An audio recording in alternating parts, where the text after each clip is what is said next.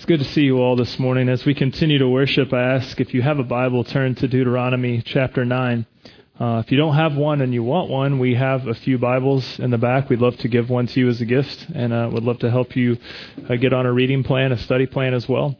And we also will have the text on the screen for you as well. We've been in the book of Deuteronomy now for a little while and seeing how God is doing amazing things for the glory of His name and for the good of His people, and that those who don't know Him would know His greatness and goodness. And this is ultimately true for you and I today in Jesus Christ. So as we continue in the book of Deuteronomy today, we're going to be looking more today about what rebellion looks like and then what true redemption looks like ultimately through Jesus Christ. So as you turn to Deuteronomy 9, verses 13 through 29, let me pray as we get started. Father God in heaven, you are a good and holy God.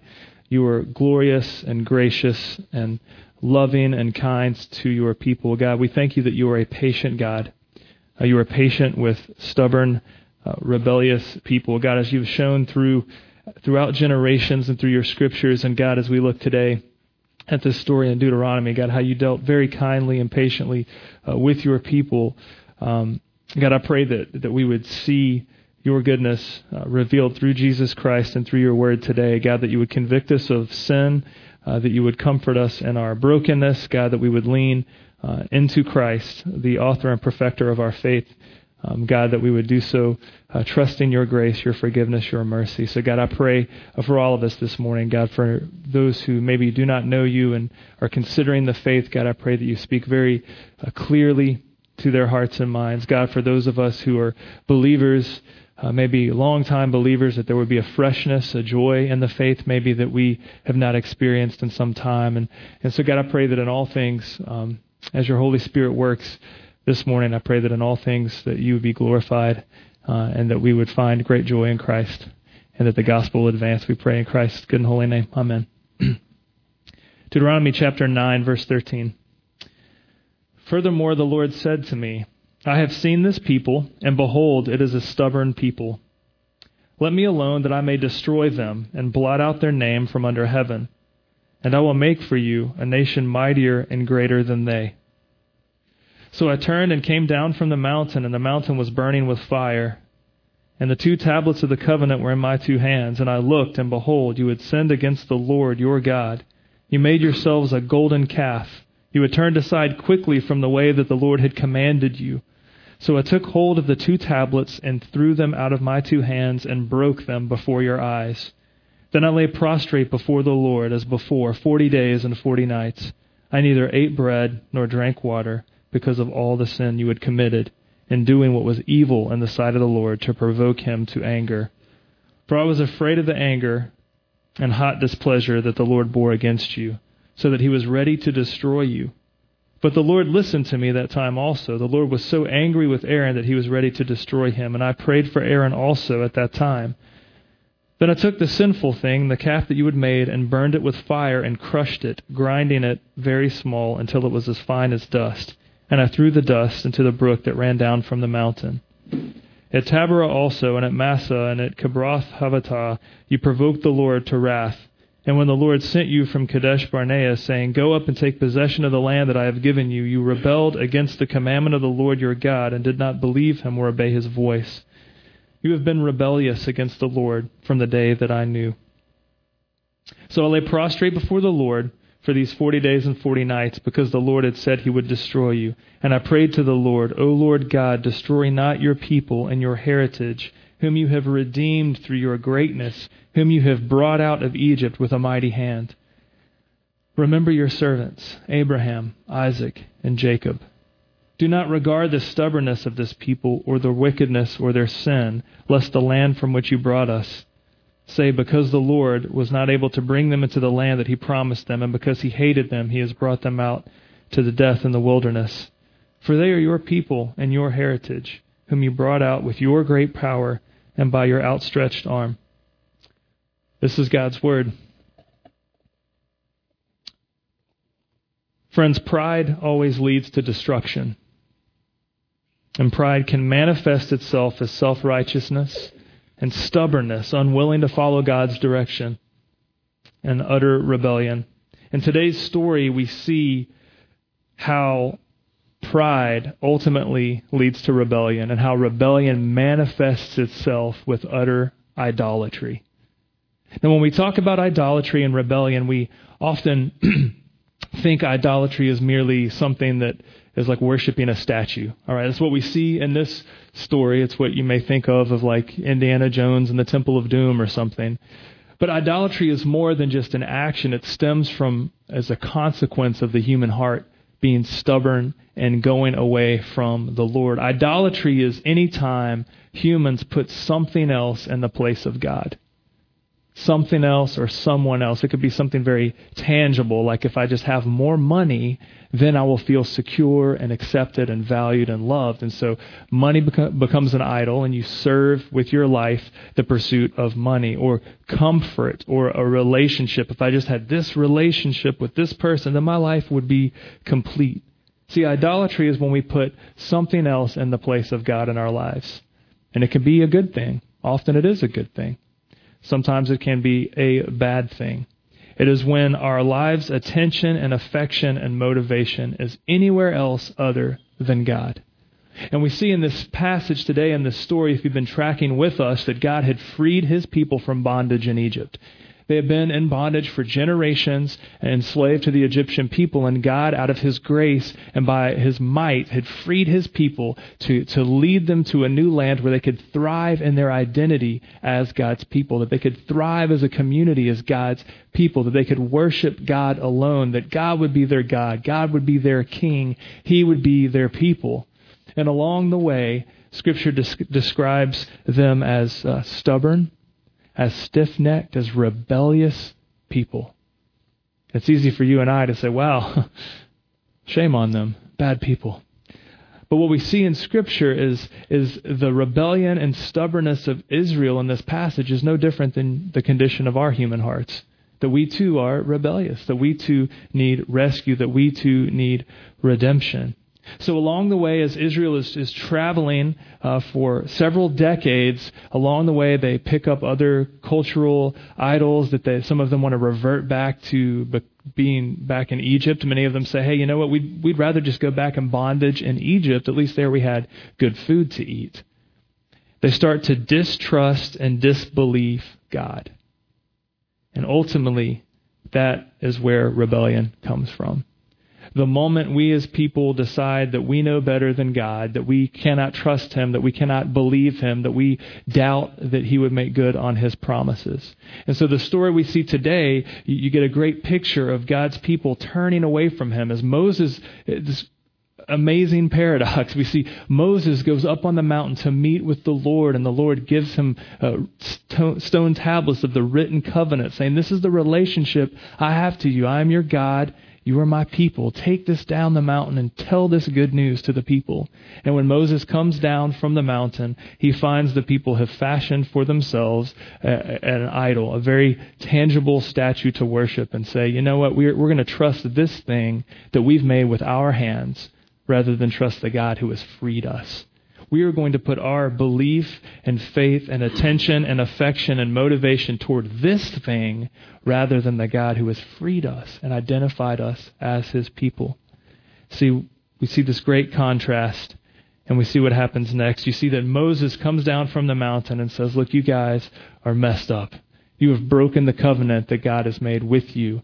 And as a sign of that brokenness, Moses smashes the stone tablets of the covenant as a very tangible expression of what has happened. And Moses prays on behalf of the people and prays on behalf of Aaron to the Lord. And as we see that this is not, I don't want us to miss the bigger picture here.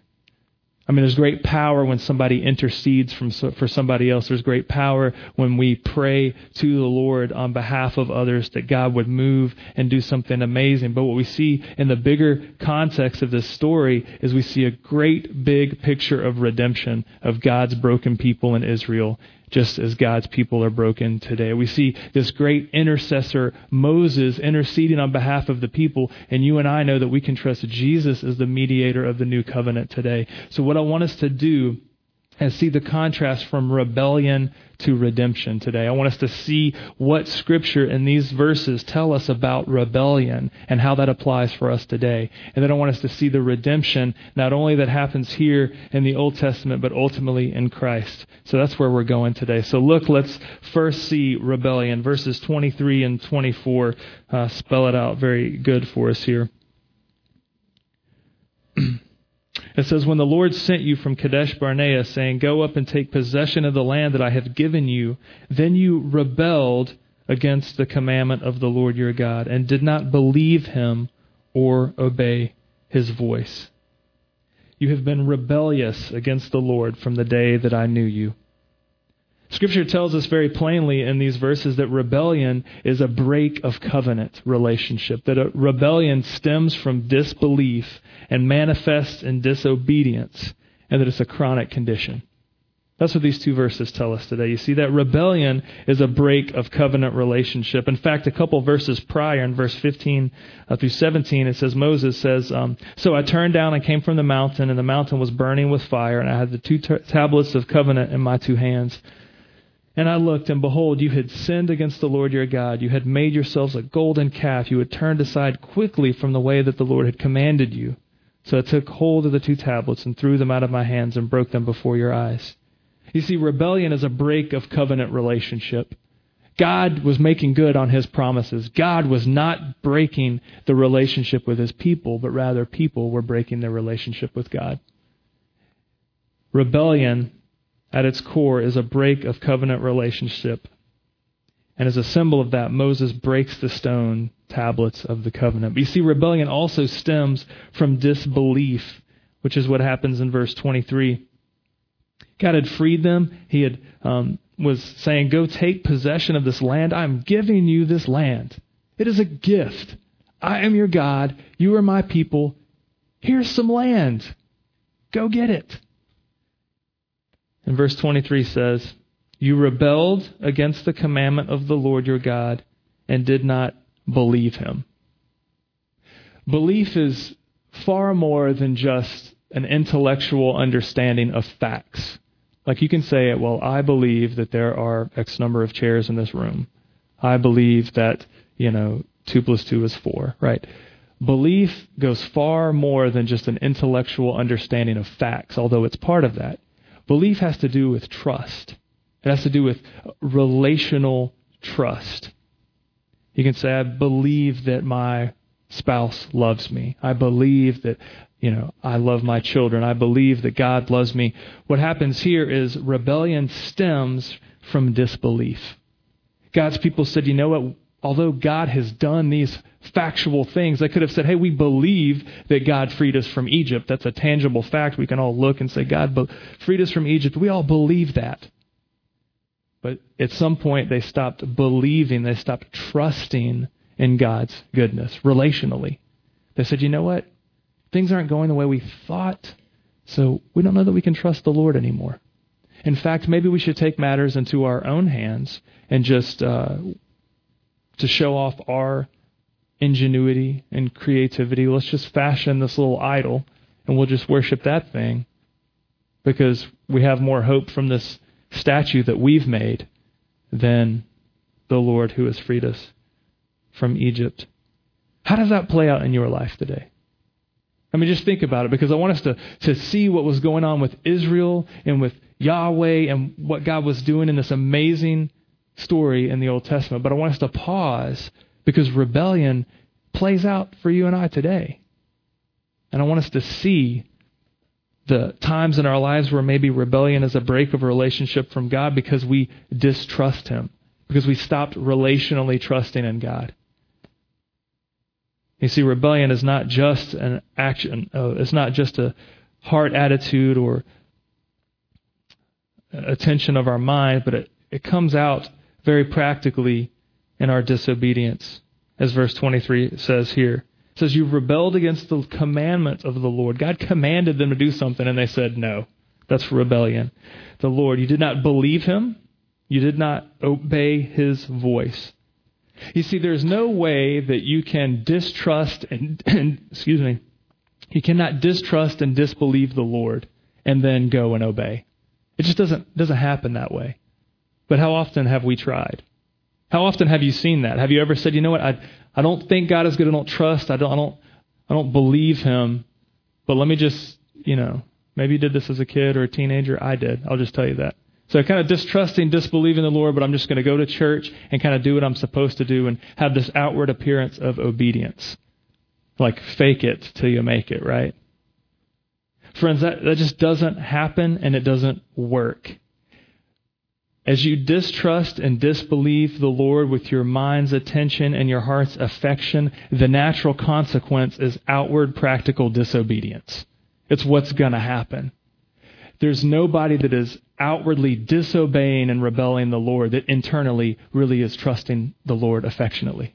It just doesn't happen that way. There's no one that is doubting the Lord in their hearts and on the outside can maintain very good, proper obedience. People try, and they can sometimes do it for a long time, but at some point in time, if you distrust and disbelieve the Lord in your heart and minds, your actions are going to show the fruit of that. And that's exactly what happens with Israel here. They had been doubting, distrusting, and disbelieving the Lord. In fact, Moses says, you've been rebellious against the Lord since the day I knew you. Rebellion is a chronic condition for Israel. It is something they have been doing for generations. And Moses just lays it out there plainly. And so that is where you and I must find ourselves in this biblical truth today. If rebellion is a break of covenant relationship, rebellion stems from disbelief. Rebellion manifests as disobedience, and rebellion is a chronic condition, meaning it affects everyone all the time. Where does that leave you and I today? Where do you find yourself in this picture? Do you struggle with doubting, disbelieving the Lord's goodness? I mean, if you do, let's just come out with it already. I don't want to tell you to bury your doubts and disbeliefs as long as you show up to church and give your money and on the outside look all obedient, because all that's going to do is mess you up and mess all of us up, and that's not the gospel. We're going to get to the good part of the gospel in a minute, but I want us to first identify where rebellion is in our lives and hearts, right? And I want us to just name it and say, look, dude, I'm struggling with doubts. I'm struggling with disbelief. God is so good and so powerful. He can handle your doubts and disbelief. In fact, He can handle your rebellion, as it were. But in our rebellion, I don't want us to say, we're rebellious, so rather than trust God's grace and goodness and forgiveness to us, let's run over here and fashion ourselves this statue to worship. Because you could say, Jeremy, I would never fashion a statue to worship. Or maybe the common struggle will be like, well, I'm pursuing money and fame and fortune and status and comfort and convenience, and that's my idol. But friends, sometimes idols can be made out of good things. Track this with me. What if in your heart, just what if you're saying, I'm struggling with doubt and disbelief and distrusting the Lord, but rather than lean into Him, trusting in His mercy and grace and patience, out of fear, I'm going to fashion myself this really niche, spiritual, traditional discipline so that it looks good. Maybe I can somehow do this multi-step disciplinary program and fix myself. Maybe I can do better, try harder. Maybe I can be more religious, be more churchy. Maybe I could do better good deeds and do all this great stuff. And then maybe I won't be distrusting and disbelieving and doubting the Lord anymore. That's an idol, right? That's such an acceptable, great, popular idol in the over-church South, right? You don't ever want to say, I'm distrusting the Lord, God, have mercy on me. But rather we're told, hey, I'm distrusting and doubting the Lord. You better go over here and get it together until you can go back and clean yourself up, and then you can go talk to the Lord. Right? That's a common environment, friends. It's an environment I was far too familiar with myself. Friends, let me tell you, if you were struggling with doubt and disbelief, let's put it in the context of Israel. If Israel, I'm not going to tell what they should have done because I'm a rebel. I probably would have done the same thing had Christ not rescued me. But I'm just saying, imagine if Israel, Moses is like, y'all, that's what he said. Y'all, I'm going to go up the mountain to meet with the Lord, and I'll bring back, some good covenant tablets for us to celebrate. While I'm gone, just worship God, and I'll be back in 40 days, right? Moses goes up the mountain. What if, while Moses was gone, the people were like, we're struggling with doubts. We're struggling with disbelief. We're struggling with rebellion in our heart. We need to get up the mountain as fast as possible so God can save us. What if they would have done that? Did they do that? No. They said, you know what? Moses is gone. Just all chummy with God. Let's worship an idol instead. One that we've made. That's just brilliant to me. To think that you could create something that's like awesomer than yourself. But friends, this is a chronic condition for everyone all the time. Everybody rebels in their heart's affection, their mind's attention, the motivation of their life, and it plays out with our disobedience. But in our religious context, we like to cover it up, and all that is taking a beautiful, pretty little idol and putting it over your sin and rebellion. I don't want any part of that. I hope you don't either. So don't. We're going to look at Jesus in a second, because He's the only one that can rescue us. I love Spurgeon as this great British preacher, and I like him because he was moody and depressed, and he loved the Lord and wrote some awesome stuff that I read all the time. And he was quoted one time as saying, your religion cannot save you. It will condemn you. It will damn you. Your religion is just painted pageantry to go to hell in. Right? And I was thinking about that quote this week, thinking that's exactly what our, do better, try harder, let's be good Southern Christian idolatry is. It is, let's just be just Christian-y little people trying to bury the rebellion in our hearts so that we can just look like we're obeying, but all the while we're rotting on the inside, neglecting the Lord over here, saying, I am gracious.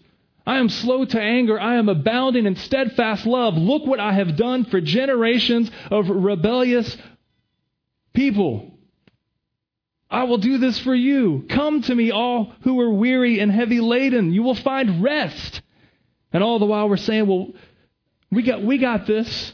No, Lord, we're not rebellious. No, Lord, we're not stubborn. Look, we'll clean ourselves up. Friends, rebellion is a chronic condition stemming from disbelief, disobedience. It is a broken covenant relationship that is all our fault.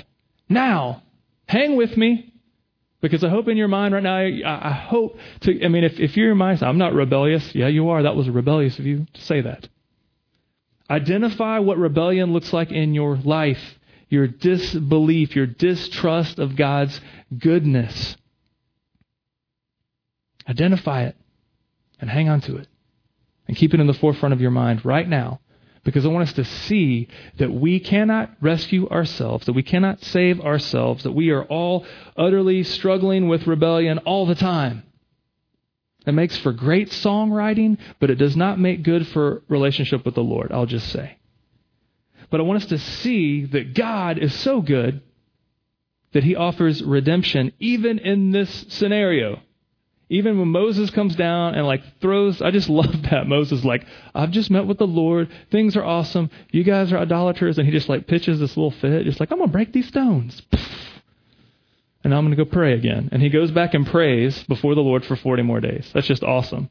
I would have been so fed up. Just good grief, people, really? But Moses, anyway, let's see what redemption looks like in this story. Verse 24 says, you have been rebellious against the Lord from the day that I knew you.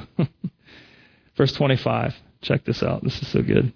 So I lay prostrate before the Lord these 40 days and 40 nights, because the Lord had said He would destroy you. Then I prayed to the Lord, O Lord God, destroy not your people and your heritage, whom you have redeemed through your greatness, whom you have brought out of Egypt with a mighty hand. Remember your servants, Abraham, Isaac, and Jacob. Do not regard the stubbornness of this people or their wickedness of their sin, lest the land from which you brought us say, because the Lord was not able to bring them into the land that He's promised them, and because He hated them and brought them out to put them to death in the wilderness. For they are your people and your heritage, whom you brought out with great power and by your outstretched arm. This is the good news of the gospel. Rebellion, chronic condition, broken covenant relationship, stems from disbelief, plays out in disobedience. What a mess. The good news of redemption is this. There is rescue. There is forgiveness. There is a new identity. And it comes out of God's mercy and grace through His servants. Look what happens here. First of all, I just love that Moses, I want you to see that verse 25 is not an arrogant statement of Moses to say, so, you rebellious people, that's what he says in verse 24, you've been rebellious since the day I knew you. Verse 25, so I lay prostrate before the Lord. Now, if you read it like that, you think, man, Moses is so... He's like, well, I was praying with the Lord while you guys were rebellious. But this is what I love about this statement. Verse 24 and 25 show the complete polarity of rebellion and redemption. It's very important to see. Moses is not saying, hey, it's all about me praying before the Lord, and that's why you are being rescued. Rather, he's saying, I am going to be intercessing on your behalf, and God is going to do the rescuing. This is actually foreshadowing what Jesus does for us. Jesus is the one who lays down before the Lord our God on our behalf so that we may have redemption. It's really cool. You've been rebellious since the day I knew you, and I'm praying that the Lord will save you. But look what redemption looks like. It's rescue, it's forgiveness, it's a new identity. Verse 26 says, I prayed to the Lord, O Lord God, destroy not your people and your heritage, whom you have redeemed through your greatness, whom you have brought out of Egypt with a mighty hand. Friends, redemption means to be rescued, to be freed from bondage. It means to be set free, literally, from slavery. It also has to do with being preserved and cared for during this time of wilderness. I mean, it's wonderful to see that for generations, God's people had been enslaved in Egypt, and God set them free from it totally. Just, bam, you are free. Now go be free. Don't go back to bondage. Don't go back to slavery. Don't submit back to that lifestyle. And as they are rebelling in the wilderness, redemption was not only that initial freedom, but it was this ongoing provision and protection in the wilderness. Even while they were rebelling, God fed them and clothed them and kept them hydrated and alive. That is redemption. It is being rescued from that. It is being literally, that's why we named this church Redemption Church. It means you have been literally purchased for freedom's sake. And my favorite local story, you've heard it before, you'll hear it again right now, is downtown Augusta has one of the oldest African American churches that is still operating from a long time ago, 1700s, right?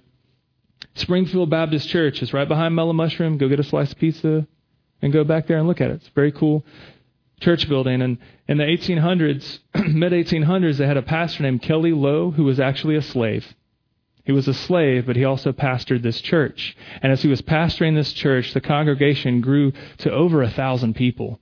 And they started planting church congregations around the Augusta area. They actually started a Christian school that later moved to Atlanta and became Morehouse College. Kelly Lowe was a slave. Eventually, his congregation gathered enough funds to purchase his freedom so that he could be the pastor full-time there, uninterrupted. That's a picture of redemption. Having your freedom purchased so you could be free to thrive in gospel mission. I love that story. I'll tell it again next week. Redemption is being rescued, being freed from bondage, and being preserved through wilderness and through hardship. Redemption also is forgiveness. Look at verse 27. Remember your servants, Abraham, Isaac, and Jacob. These are the forefathers of Israel that God had covenanted with and made promises to and had made good on promises through their lineage, even though they were stubborn, rebellious people too. Remember Abraham, Isaac, and Jacob. Do not regard the stubbornness of this people or their wickedness or their sin. God does not regard, that means to fixate on it. It doesn't mean that God ignores it and just says, yes, sin all you want. It means that the Lord says, I see it. I am choosing to not pour the consequence of this on you. I will disregard it. I see it. God's not like absent-minded when it comes to our sin. He doesn't just ignore it and say, what's sin? They're just my people. What's sin? He sees it, but he doesn't regard, meaning he doesn't fix his eyes on it and dwell on it and say, this will define you from now on.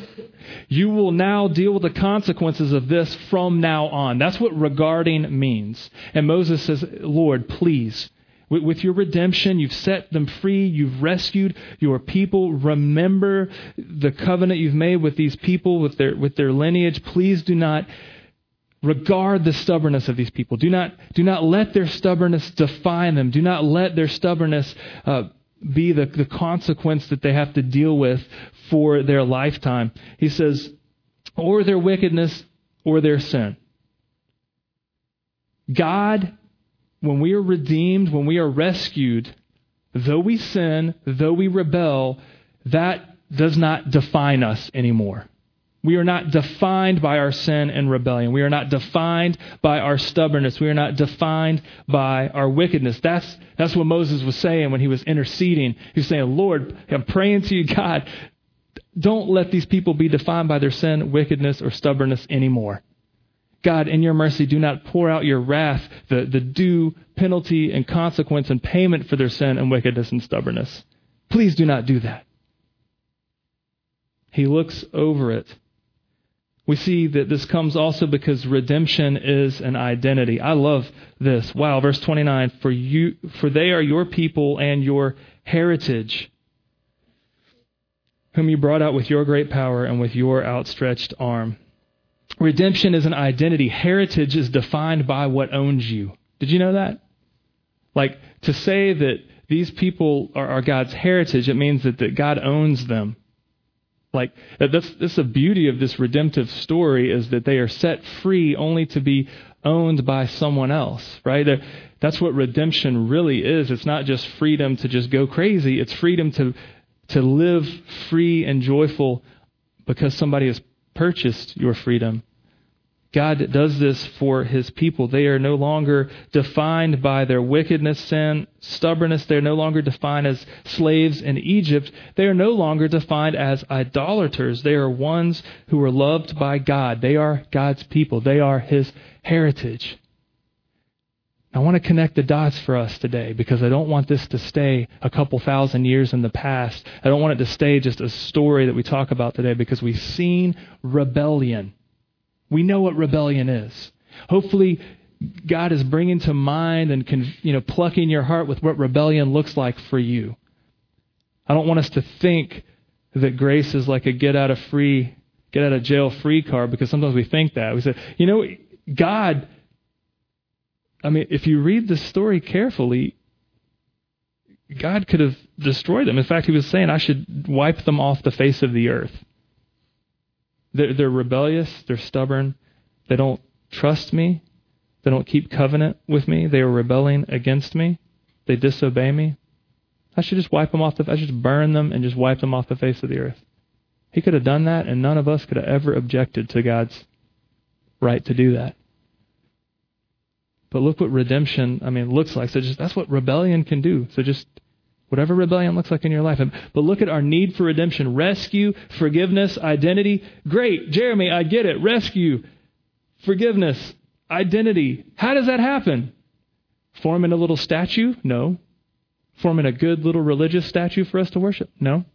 Forming a nice little spiritual whatever, good thing, good works, good deeds? No. That's all idolatry. That's all leading you to destruction.